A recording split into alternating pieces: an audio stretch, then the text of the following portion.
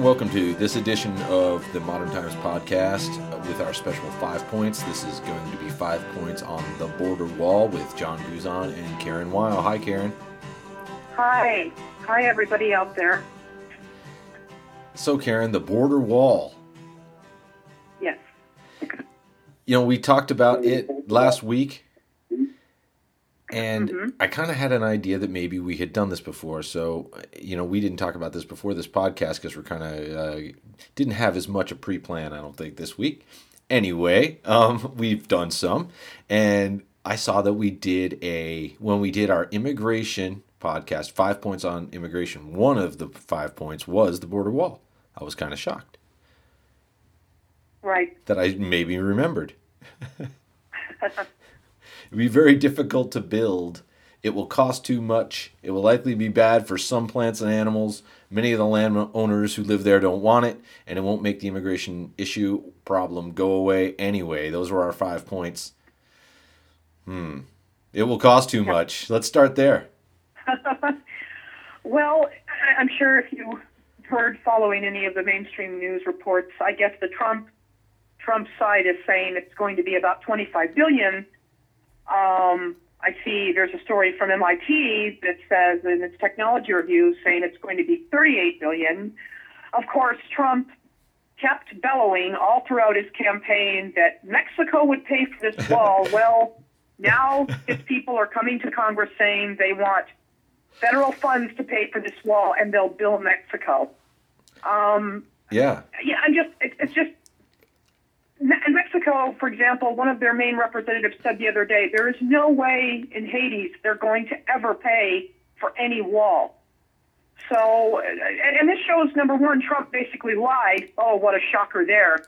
During his entire campaign. Number two, I think I think the Republicans are really going to box themselves in here, especially those who claim to care about fiscal responsibility, and then coming to the American taxpayer saying, we want, untold billions to pay for something I suspect a lot of Americans don't want, certainly those living in border states. And that includes more than a good share of Republicans who understand the realities of living in a border state, something Trump and most of his sycophants seem to have no clue about. Those of us who have also lived in border states see there's a much, much more complicated situation than just building a wall and that's going to stop everybody. There's the old saying, you build a 51, I'm sorry, I'm going to botch this, excuse me, let me start that again. Okay. You build a 50-foot wall, somebody's going to have a 51-foot ladder. So the idea itself is just a fraught with problems to begin with, but it's especially galling, I think, to then come to the American public and say, oh, and you're going to pay for this, when, it's obviously most people don't want this to begin with. Sure, and the idea of it costing so much is by the relative idea of what it is. I mean, we can talk about how long they have built things that are straight or long walls and big walls, and what it really takes to do it. So, I guess now he's talking about a 1,000-mile wall, about the height of 50 feet. That's going to supposedly extend 15 feet underground, so it's enough to deter those who might want to tunnel underneath it. Although, as we know, in some of these towns like Nogales or even in Douglas, Agua Prieta, Naco, even down by Bisbee, there's cities and buildings that go through them, so it's a little bit different than building a tunnel, I think, out in the middle of nowhere. 1 foot thick, so that's about 12.7 million cubic yards. This is that MIT survey that we were talking about. 3% of the volume would be steel rebar, so and that's 2.3 billion kilograms, which you'd have to figure out how many pounds that is, because that's easier for me since I'm American. Let's see. Israel built 320 miles of its planned 480-mile barrier in and around the West Bank. Only 3 to 10% of the portion is concrete, and it's 2.6 billion. So if you figure 1,000 miles, 27 billion, to $40 billion. And then we have to talk about how it's going over mountains, which we know the terrain down here, or water features or areas where there has to be things. We'll kind of get to some of that later. But it's, an engineering marvel. We also know how remote it is there. So, I mean, that cost could be even a 40 billion cost might be playing it down, wouldn't you think? I mean, knowing some of these other things that we know about these areas, which I don't necessarily know whether you could get it there. I mean, how do you get a wall over the top of a mountain? I just don't think that's feasible. And I know nothing about engineering, all right, which... I mean, right, you can build anything, I think, if you have the will and the money, right? I mean, you can... Well, that's correct, but excuse me, but I just don't... Again, this idea is just, on the surface of it, unfeasible, and just purely in terms of the building logistics and everything else, it would seem to be a project that would probably take years to complete. People may forget that sometimes. Yes, it's all well and good to want a wall, but how many years is that going to take? And by then, will the situation that you're trying to either lessen, or the problem, I should say, that you're trying to lessen or prevent, things could be so totally changed about it that a wall might not even be worth the trouble. Sure. Illegal immigration to this country has actually been dropping quite a bit, and I don't have a stat in front of me, but especially when the recession hit in 2008, because there was no more work, or certainly not the amount of work for those who would come here illegally and be willing to do that kind of work. So, again, the number of immigrants to this country has declined. Right. As an overall number, it has declined. Does that mean illegal immigration itself is necessarily a good thing? Well, no, of course not. But again, the realities of a free and open society, it's impossible to say that people aren't going to enter in here through means that are not legal. They are, and there's only so much that can be done to stop that on a daily basis. Yeah, and we'll get to that. I mean, that's really kind of part of that. It won't make the immigration issue problem go away anyway, and we can talk about that at some point. But, as far as the costs, when we were doing some of the research earlier, I ran across it's a Breitbart news piece, okay? So don't, before you get going on me. But as we know, we have to look at kind of what other people look at. I mean, Sure. If you're only kind of, surrounding yourselves with your own ideas, then you don't know what other people are thinking, and so you can't combat something maybe that you think isn't proper. So, why it's always good to read everything as much as you can, and you try to find the middle path by what you can debunk from everybody, but to not digress too much. So Breitbart's piece talked about how, so the wall is still only going to be a portion of what Obamacare costs the government every year. And, I think, speaking to cutting through it, then you have to say what kind of a dead investment. And, I don't mean no puns intended with a dead investment, but, spending that kind of money, spending 40 billion, 20 billion, 60 billion, whatever, 100 billion, whatever it might ultimately be to actually build that, what kind of dead investment it actually gives you compared to some other positive investments that you can get from investing billions of dollars. So when you invested in a wall that just tries to keep people out, which might, some people might say it does, it increases the economy because you have more people earning money that it doesn't get shipped places or, whatever. It can't, that's the only thing that it does is maybe give you some tax money. Other than that, it's almost like a dead investment. It's not like investing in people's health care so that they're more productive. It's not like investing even in military equipment, which gives you something to add to your defense.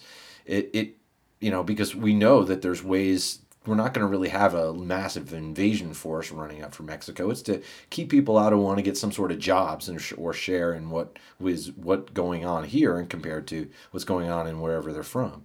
And so it's it's almost like a dead investment. That's where it seems to me. I mean, do you got any thought on that side of it? On how its costs are even higher than, say, wasting money on Obamacare? Well, to me, that's a ridiculous act. And I'm not talking about you, but that's a ridiculous Sure. apples versus oranges Right. argument. We're talking about two completely different issues. One versus providing health care for people, and I have certainly had a lot of criticisms about ACA, how it was carried out, and although I do think in the long run it seems to be, it seems to have certainly done some good. But we're talking about providing health care versus building a wall. The two are not related, and that's a really red herring argument that it doesn't surprise me that it's coming from Breitbart. Sure. So I just don't give that any credence or legitimacy. To me, it's ridiculous. Well, let's say we've already kind of discussed costs and that effectively, and we'll kind of talk about them. I mean that's the one thing about 5 points. Sometimes the 5 points have interrelated pieces to them, and I think that's what we kind of got to. That's our segue into point 2. I think it's going to be very difficult to build, and we know what's there already, and that's where some of these cost increases go to, I think, as well. And we don't really know how much it would end up costing. No one does. They're all kind of guesses. We did a story. It was written by, for those of you who don't know from reading our or listening to our podcast, Karen and I both met at a real close to the border newspaper that kind of dealt with all of that down in Cochise County, Arizona. Yes, we did. And a reporter that came through after we left. And did you ever work with Jonathan Shackett? I know of him. No, I did not. Unfortunately, get to work with him, but he's a very good reporter. I've read a lot of his stuff. Right. So. Yeah. And he came to the Herald after Karen and I both left. But through one way or another, he ended up writing a few pieces for Modern Times magazine, and one of his pieces was really pretty good. He did some real border stuff there for us while he was between jobs. So the one that was in 2013, he really kind of did a real good look at what the border fence wall was at the time. Ended up that it was about the U.S.-Mexico border was about 355 miles of fencing at that time, and not much has really changed from 13 to where the election season was in 2016. So anyway, 200 miles of mesh posts, 75 miles of steel beams, 72 miles of the old mat, which was taken from those old Vietnam and other military operations that they used, and 8 miles of chain link. So they're using old borrowed things. They're using just mesh and post. It's still, though, we could talk about what it did, but that's all they had is 355 miles. The idea was there was rivers, there was other crossings, there was those kind of structural barriers that came up, like the mountains that we talked about earlier. So that shows the difficulty, I think, because of what's been done. I think they've spent more than $3 billion already on the fencing that's there, and they put it in those flat areas. As we know, it's those areas either that were in cities or areas that were right outside of those cities, and that were easy flat area that are hard to get to and that people could cross at. And that was difficult already to build those others. So to build a 50-foot high, anywhere between 30 to 50 feet, it's going to be pretty hard. And that's the other piece that we had. The engineer explains why the wall is so implausible, and also that Trump has supposedly changed his idea from the whole 2,000 miles to 1,000 because of the natural barriers. So you figure he's not building it over the mountains, right? But there's still other barriers that we have to deal with. I don't know. You want to talk to one of those bits that I've...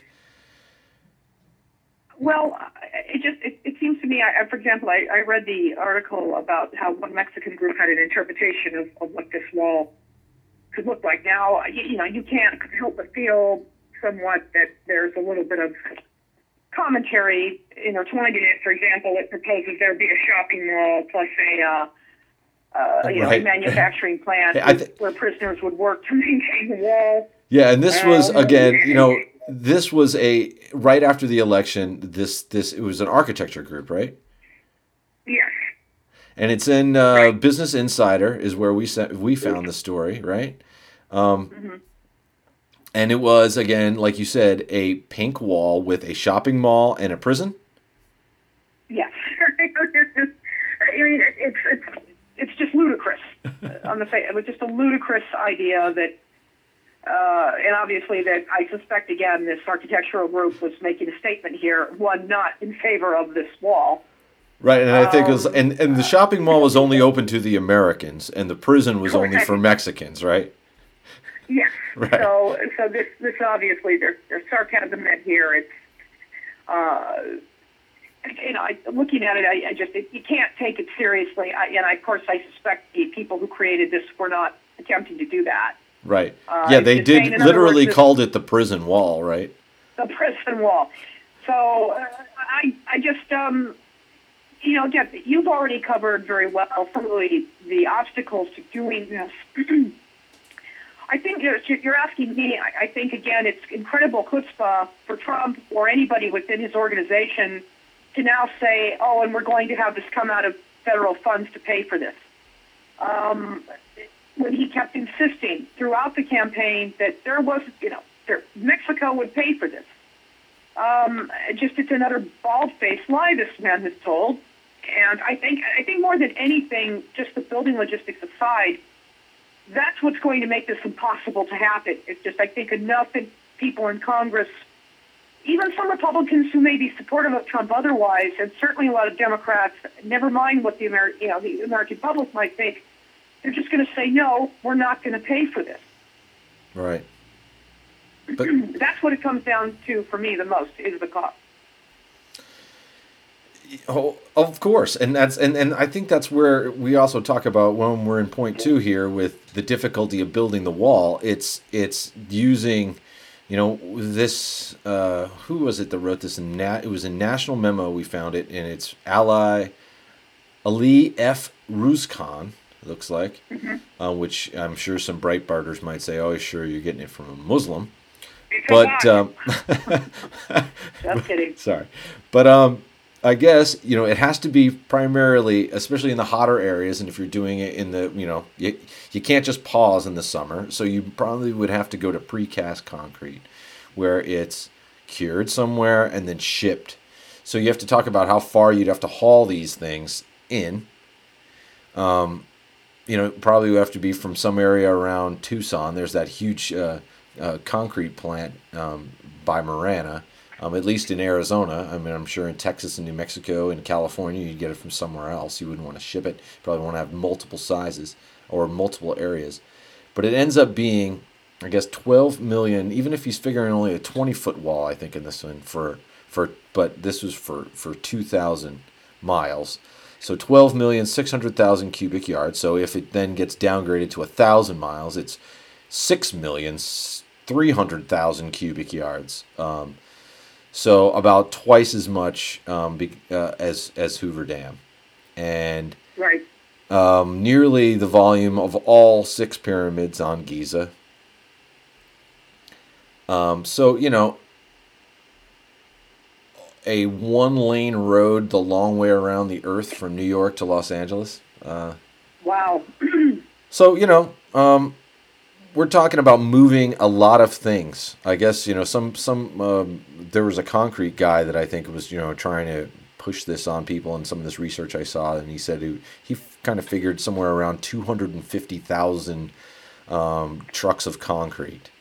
Even if you could do cast in place, which you might not be able to do all year long, depending on curing times, but I'm sure some people would be fine with it, but you'd probably still have to do some sort of tilt up, lay it on the ground, and then lift it up. But as we know, the areas we're talking about, then you'd have to bring all that in there. There's not enough people, unless you'd want to hire people from south of the border. You don't have enough of a working base around the area, so you'd have to house these people.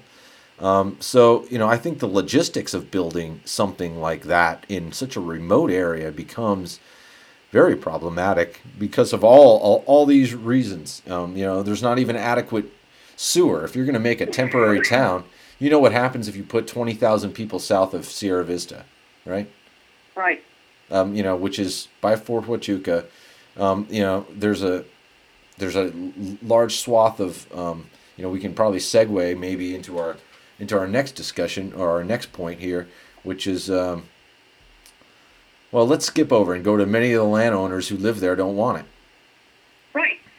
I was listening to NPR just the other day, and it was a mayor in a border town, and I think it was near Brownsville. Forgive me, I don't remember the name of the town, but he was just incredibly down on the idea because, again, the economic situation as well as the human situation is just a much more complicated thing for people who live there, and they're not big on it.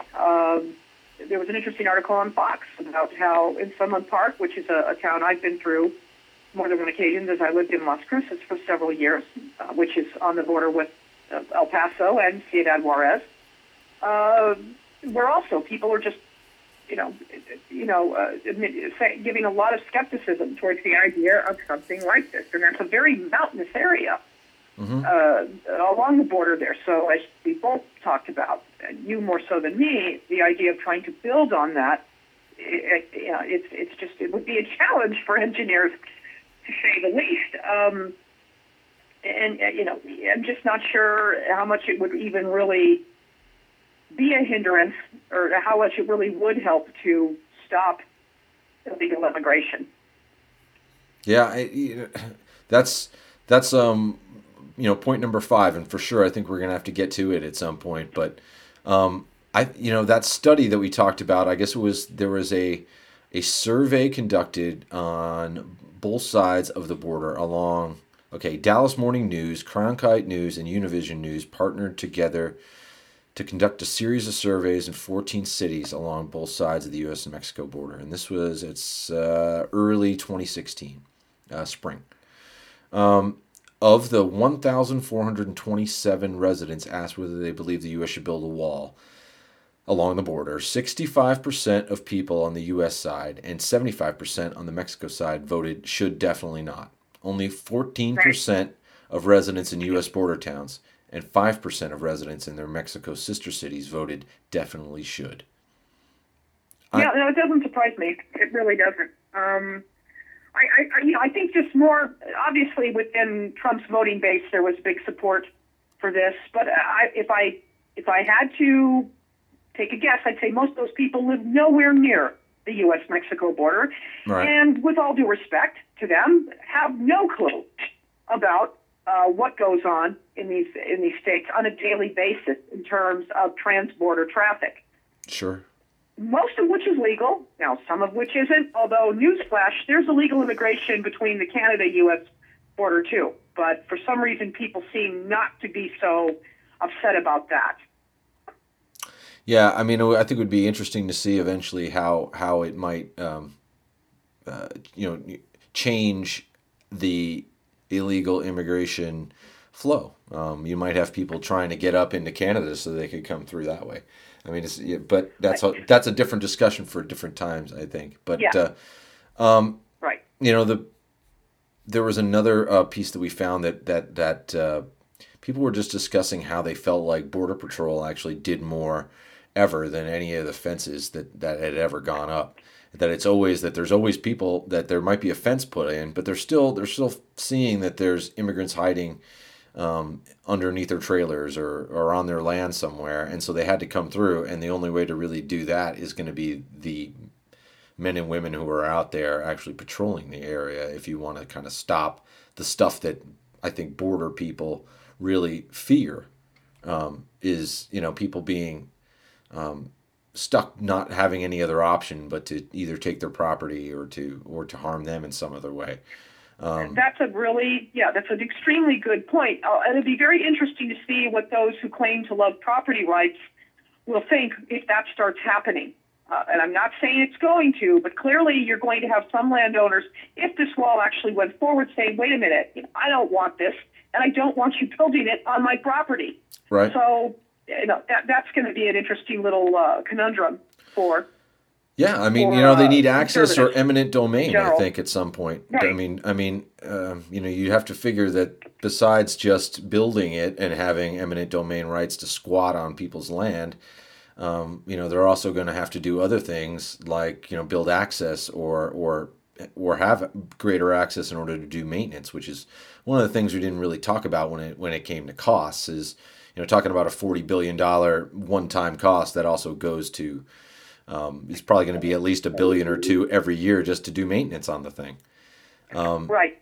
But as far as the landowners who don't live there, I think another important part of it is the Tohono O'odham, who have thousands of acres along the border, who've been here forever. As long as there's been thought, there's been the Tohono O'odham that have been straddling the border there, and now their land kind of goes across both sides. We also saw that story that happened in Texas where they couldn't put the wall directly on the border because of international treaties. So, for other reasons that we could talk about with environmental or why it's so very difficult to build, in Texas, there's some people that are on the quote-unquote wrong side of the border or the Mexican side of the border, but they're actually U.S. citizens owning U.S. land. But because of where they could build it, it was north of their land or east or whatever. It was definitely not. It was so they're in the U.S., but the wall is north of them, above them. A lot of reasons for people, I think, to be skeptical around the border, don't you think? Yeah. Again, they're just not to repeat myself here. There's so many logistics that make such an idea just untenable. That you're not only talking about just building it in terms of the structure, and it seems to me, by the way, I'm just wondering, I don't see anybody in Trump's organization who's come forward with an actual, bad pun intended, concrete plan about this wall and what it would look like, et cetera, so forth. Not that I've seen. Perhaps there is, but I've just not seen that.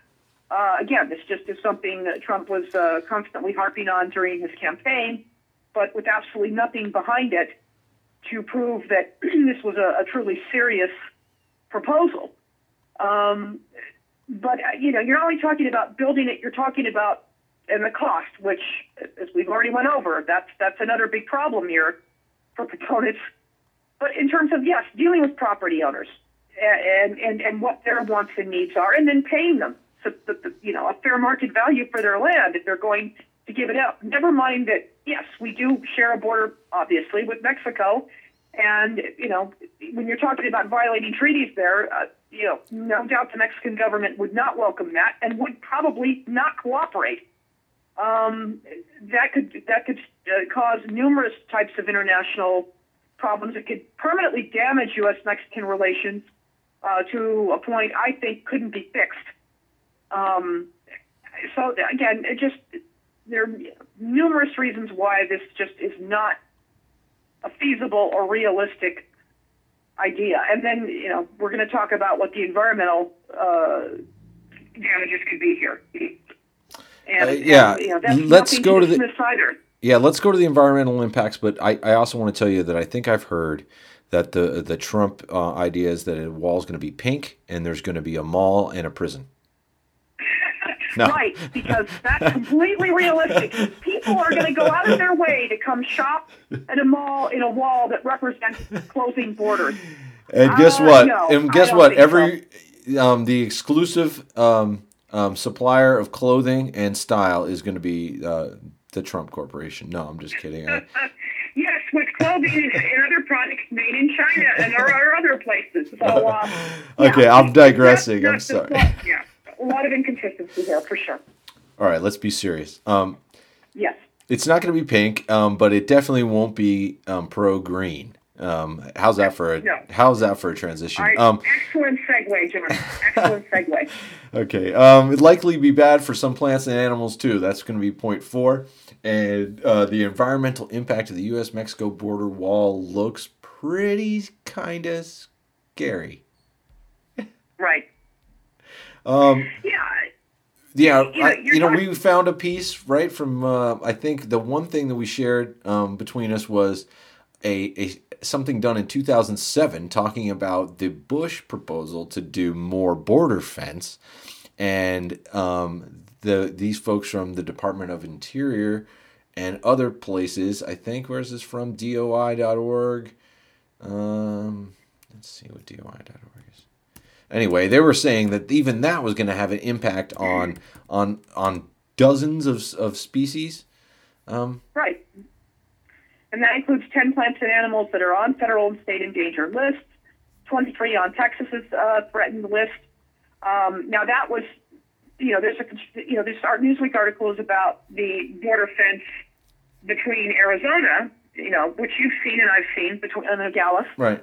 But just that has had an impact on animal and plant species. For example, if a border wall like what Trump wanted to have built, came to be, for example, and I realize, this is just one species, but bobcats would be greatly affected because, big cats, as we know, need hundreds of miles to roam, to hunt successfully, give birth, blah, blah, blah, all the things that they need to do to live a all the things all of us living things like, right?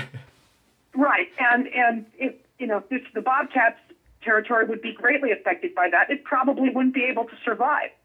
And yes, bobcats play a pretty important part in the desert ecosystem in terms of their predator status. So that's just one example. And again, it's a beautiful, graceful animal that I think for humans, they relate to. Perhaps other types of species not so much, but never mind. It does not matter in that respect, as all of these plants, animals, insects, what have you, play a role in the ecosystem, which also affects, hey, guess what, human beings. Oh, yeah. So there's a lot at stake here. Yeah, some of the things mentioned from, I think it is the National Wildlife Refuge. I know some folks are just gonna, go crazy here, but the pygmy owl again, bighorn sheep, and could isolate small populations of large animals, including black bears and pumas. Right. Like you said, bobcats, I think, but even javelina and some other things. But it's, it's just like you said, it's an environmentally difficult idea to kind of act like animals have anything or care about a border. And, when you want to, when you want to close something, small, even, when you talk about border walls and there's things that come up on, what happened in East Germany or other things, we're never talking about doing it outside, usually within the greater ideas of where the natural world exists. I mean, most of that was then just patrolled because you're kind of worrying about armies. And so you just have, folks looking at areas, and if people come across, you kind of know it, and then you have to fight the war anyway.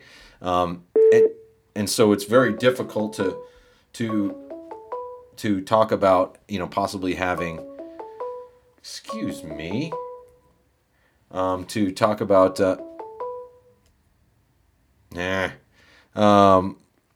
having them not in the natural area, having them in cities, where then it doesn't really mess up native and natural populations or grasses or things. We've already done so in cities. So there's a different feeling, I think, to it. And even in the Great Wall of China, I don't know whether, what that might have done. But it wasn't nearly as closed off, I think, and it was built in such a period of time. We know that it never really worked the way that it had to. But, I guess that might be the only kind of way to study if anything would happen long term. Right, I agree. And I think another topic related to this, now that I think of it, are, there are a lot of cattle ranchers along the U.S.-Mexico border. Yeah. And clearly one can argue, well, that's, because certainly there's no question that, the U.S. livestock production has more than a few damaging effects on our environment. But at the same time, their livelihood could be greatly impacted. And that's nothing to celebrate either in terms of how, where cattle graze, what they do, how far they roam on a certain, square mile. And that's also a very complicated factor that I don't think a lot of wall proponents are looking at. Yeah. Besides the other environmental impacts, I think, have to do with, flooding and water and how things move, because it's just like plants and animals don't care. Rivers and water doesn't care. It is flowing. That is true. gravity is going to take water and it's going to bring it to its lowest possible spot. And it's another issue of trying to, even the slats, the steel slats that they would put up that really were taken from military applications. They would, most of the time, at least water could pass through them. We're talking about a wall with a deep foundation. It's going to be very difficult for water to go through and also have that security that you want. We talk about in Texas, there's a huge area where the river, kind of gives a natural barrier, but a lot of the stuff that happens in New Mexico, California, Arizona are flood containment for the most part. They're only really full when it's flooded, which makes it even have a greater, kind of difficulty in doing these sorts of things. So, you have the environment of just basic flooding, which then leads into more maintenance when you have a lot of rain. Who knows what's going to happen through all of these things, and then how do you keep a wash that's really only for flood control? How do you maintain its ability to drain water, but also have it secure, it be secure for people when it's not that way? Those are some of the details I think that just but at the same time, it has to do with the environmental impacts. We only know how a little bit where this is going to really be impacted environmentally until you start really trying to build something like that. Right. And again, I've seen or heard nothing from wall proponents about how they would successfully deal with that, because I suspect they have no solutions for that. They have no answers. No, and it's, I guess, do it quickly too. Don't slow down. Don't stop and talk about it. Let's just go through it. Anyway, so say all this can work. Say it gets built. 5.5 is it won't make the immigration issue problem go away anyway. So even if you build it, are you wasting $40 billion on something that's never going to work and it's just going to be a scar, I think, on the landscape? The one piece that we found, who did that come from? Migrationpolicy.org. What did they found? They found that there have been more deaths, especially 6,000 people have died since 1994, I think is what they're saying. And as we know, working there and also dealing with other things, the discussion comes to 6,000 people dying, and we know we'd find them every spring because they either freeze of exposure up on the top of a mountain, or you'd find them in the summer dead of dehydration and heat stroke and just exposure to heat. So we always had those big times, the dead of summer. So it usually started in the spring. You'd find the people that froze out there, and then it would go into summer. So just to talk about that, or the increased difficulty that people are going to go through to either, if they use these natural barriers, they're going to be more trying to climb these mountains. Because those are what the natural barriers are, or they're going to be rivers, so they might drown. And so, it kind of also turns it into even such more of a dangerous activity. Right? Yeah, to me, really, the heart of the matter, excuse me, in all of this is there's a saying, we don't have an illegal immigrant problem, we have an illegal employer problem. Let's not kid ourselves. For decades now, there have been numerous businesses and big corporations that have knowingly and happily hired people who are not legally allowed to work here. And until you have serious crackdowns on all these employers, nothing is going to change. If someone's going to be willing to pay somebody who isn't here legally because they know they'll work for less, people will keep coming, wall or no wall. And in time, even if this wall went up tomorrow, yes, it might deter some people from coming over, but eventually there will be other networks and other routes that people will take to enter this country illegally. Sure. And that, to me, is really what it comes down to. So long as you have people willing to pay people to work illegally, they'll be here. Is that a good thing? No, not necessarily. It isn't. And I think, frankly, a president who had a really good plan for immigration in terms of getting people out of the shadows and getting them in, helping them become citizens was George W. Bush, who proposed that in early 2006. His own party didn't want anything to do with it. Therefore, it never went anywhere. I think Obama backed away a little bit from that idea, although was a big supporter of the Dreamer program. But we have not. I'm sorry to say this, we have not come to terms with illegal immigration in that way, and really coming up with a program that would stem the flow, or at least lower the numbers of those here legally by making them legal, if that's what they wanted to do. And a wall, in my opinion, isn't going to change that. And why should it? The experts, like I guess we have one of the pieces we saw that CNN ran was written by David Scott Fitzgerald, who is co-director of the UC San Diego Center for Comparative Immigration Studies, and Akos Ronatas, a professor of sociology at the University of California, San Diego. And they found that, or they dug up some information. Academic research and independent assessments by the Government Accountability Office show that increased enforcement, including walls, make unauthorized immigrants stay longer. And as it specifically was part of or applied to the United States, it was mainly to avoid the physical risks and high costs of repeatedly going back and forth in clandestine crossings. So people who come and don't necessarily want to stay, but they're just coming for working, decide that they're not also just going to basically stay a inhabitant of their native country, and just come here to work and then go back when they feel like it, or come back or go every 6 months, like people that I had met when I was younger, especially, would do. They would be like, oh yeah, I'm going to go back for 6 months or 9 months, and then I come back here and I work for 3 months and I go back home. But they don't do that when it becomes harder for you to cross. So I guess, that's part of, then you have more people actually living here. And so if that's what your goal is, you're actually making it harder for people to just kind of do a lot of the part-time thing. And so if that's what you see as the problem, you talked about the illegal work idea, or that it's really a business's fault. It's a hiring problem. One time when we met with Jim Colby for a thing at one of the newspapers I was working at, I asked him, well, why don't we have a national ID card that is a way that we can kind of make it almost nearly fail safe with fingerprint identification, or chips or 3Ds or whatever. I know we can make a fail safe, just like a passport is nearly unforgeable.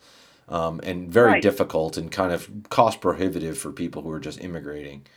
You can make an ID that is that kind of level, that you can forge it, but it's going to cost you so much money that you can't on a massive scale. And he just said, hey, people wouldn't go for it, but if you really want to stop it, it's the only way is that you can make it. I mean, there's the thing in Arizona where they, you have to do, verify ID. There's ways of stopping, people being able to work, and really cracking down on kind of the, you would only really have the day laborer situation here instead of the other way around, where you have a lot of people working in construction using other people's social security cards or other ways, and they're not really using those sorts of means that we have. But I guess, that's really where it comes down to, is that the wall isn't going to stop the illegal immigration problem, because people are still going to find a way to get here, I think, ultimately, no matter how big your wall is. And I think it was your point that you made beautifully in the beginning. You build a 50-foot wall, there'll be a 51-foot ladder. Somehow they're going to figure it out. Whether it's really a ladder going over the top or not is a whole nother thing. But then once they get here, you have to find, if you really don't want that to happen, then you still have the same problem. If it is a problem at all, besides just being a little bit xenophobic, which I guess can go to another, a whole nother discussion. Is this really for that or not? But it almost seems like you haven't stopped the discussion, which I think has to be, are you going to welcome people here, or are you going to throw them back? And you're still going to have to do that here. And the wall doesn't solve that. Right, I agree. I mean, I think in terms of, this is a well-known fact that coming to this country legally and going through the entire process is a very long one, expensive. You hear complaints from people who've done it. While they're certainly grateful to become U.S. citizens, it was such an arduous process. I think there needs to be some creative thinking on how we change that, while making sure people who come here don't have serious criminal records or wish to do anybody harm or anything like that. But of course, for somebody just wanting to come here and make a living because they're coming from a country like Mexico where opportunities are just not there for people in the lower economic rings, so to speak. They're just coming here to make a living, and that's all they want to do. But that takes a certain amount of political courage that we're certainly not going to see from anybody in Trump's administration. And to be fair, I suppose the Democrats probably won't be coming up with a program like that. It's doubtful they'd get any Republican support. But it would take some, just major shifting of how we handle people who do want to become citizens here in this country. There are no easy answers.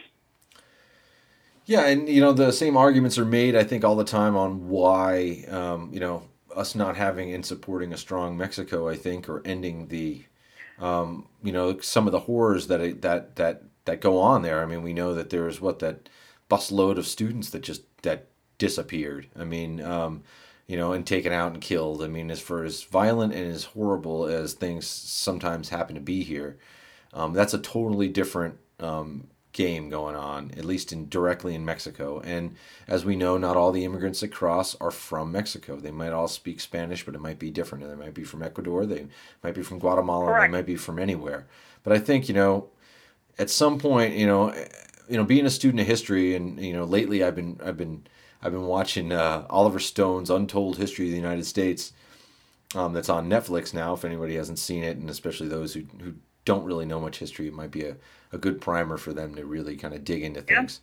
But of course, it's just a TV thing, and it doesn't really go all that into depth. But it goes in, some of the things I think it talks about, and it's something that's recurred in my thoughts at times, is, all the impacts that I think America and the U.S. government has had across the world over the past 200 years or so. And, usually when you do those sorts of things, they sometimes have a way of coming back and not being exactly what you wanted them to be. And one of them might be the Monroe Doctrine, which means we keep everyone around us in North America weak. And it was done in different ways with Canada than it was applied to Latin America. But by making them weak and allowing them to really kind of stay in that path and even encouraging it at times, and not really cultivating any sort of democratic or industrial revolutions especially in Latin America. It created an issue where now no one really, if they want to make some more dollars, you're going to have to come to the U.S. to do so. There's not either a thriving or a easy path to a middle class existence in most of Latin America, and it's unfortunately no. And it's what people are seeking. It's what people are seeking, and you read all these studies and why it says it's not going to stop. And the tougher you get on the border, and the better your economy is, the more people are going to want to come here, and they're still going to come here no matter what you do, unless you put like a laser wall from the moon to the earth that will burn anybody. You're not going to be able to do it, and nor should you really. And I think, when some of that stuff comes home to roost, you have to deal with it. And, making, and it'd be hard to argue. I mean, if you're a businessman, you want more, you really want these Latin American countries, wouldn't you think, to really have more disposable income and to have their middle class be built up, because it gives you ingrown markets for them. They already know all the stuff that's that they love from the U.S., and if they have more money to spend on it, doesn't that raise your bottom line? I mean, I would think it would have to. So, I would think a proper businessman might look at it that way, instead of and making $40 to $100 billion, available to some of these countries in different ways, to really allow them to be self-sufficient. And NAFTA and some of these jobs we have talking, and manufacturing jobs we have talking, going to Mexico at some point, would have just Right. raised that middle class there, and maybe made more people not want to come to the U.S. And so, you know, you know, I talked to Matt Hickman. I know you remember Matt, and at one point, Yes, I do. a long time ago, more than a decade ago, he had said, the United States is just going into a service economy, and that's what it is. And you have to understand that in globalization, if you don't become the industrial base, because in globalization, if you're still the service base, if you're still basically all the people that just work in offices, that's just the kind of way that it goes.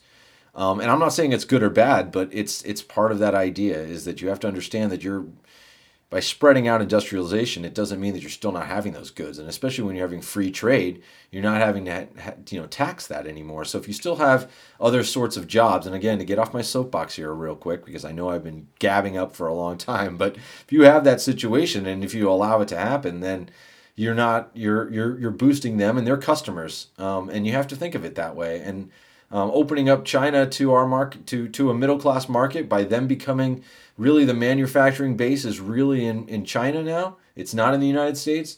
And people are we're also selling American products, American food, American goods to China. And I think it's about cracking them down. They now have the income to spend on it. Whereas when people were living in the little hamlets, they didn't. And so now that they're building our products, it becomes a different dynamic. And good or bad, right or wrong, you have to sometimes accept the reality of the global economy that we live in. Yep, I couldn't agree with you more. So blah blah. I guess I could keep talking for another 10 minutes.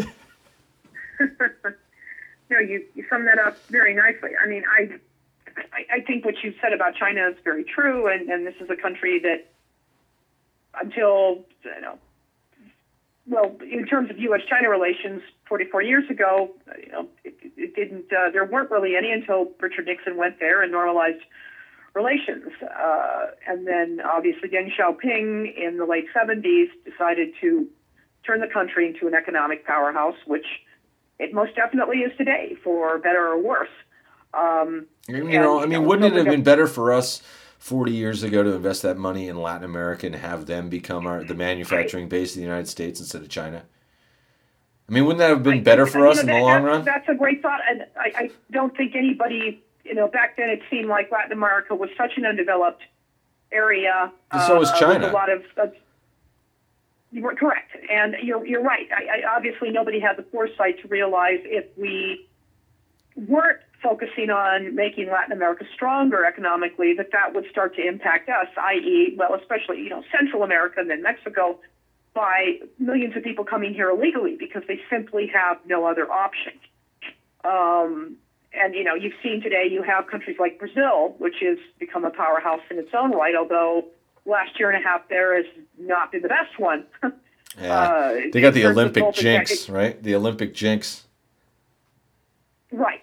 In terms of both its economic and its political fortunes. Obviously, there's never been a big issue with millions of Brazilians coming here illegally, or people from Argentina or anywhere else in that part of, in South America. Right. But again, hindsight is 20/20, and I think just 40 years ago, how we looked at the global economy because of the Cold War and the basic struggle between us and the Soviet Union. Nobody, I think, could have foreseen what was about to happen. Sure. And here we are now. And it's an extremely complicated situation. But again, I'm just not sure a border fence is the answer to that. I couldn't agree with you more, Karen. And that's, maybe we need to find somebody who can really fight this wall thing. Maybe we need to find a real wall advocate next time. What do you think of that? Yeah. Yeah. I think that's a great idea. We have to have him on the phone, though. That's correct. I want to be able to hang up on him if possible, if needed. I'm just kidding. Okay. Our 5 points, I think we're closed. 1, it will cost too much. 2, it would be very difficult to build. 4 became 3. Many of the land owners who live there don't want it. 4 was it will likely be bad for some plants and animals too. And 5, it won't make the immigration issue problem go away anyway. Karen, thanks a lot for joining me today. Well, thank you, and thank you very much to all our listeners out there. I'd love to hear ideas from them too on what they think could be done to help this country's immigration situation improve for everybody. And for those who might want more information, we will have all the links and the things that we talked about today available on our website, moderntimesmagazine.com. If you find the podcast area, you can go there and then find this podcast, which was initially posted on Tuesday, January 10th. And you will be able to find the link in order to find all the information that we talked about. Thanks again, Karen. Talk to you maybe in a couple weeks, I think, with our next scheduled podcast. Good deal. I look forward to it. And the inauguration is coming soon, so we might have a special edition. Seems it would merit it. But we have to both watch it for that, I think. True. Thanks again, Karen. Thanks, everybody. Bye. Thank you. Bye.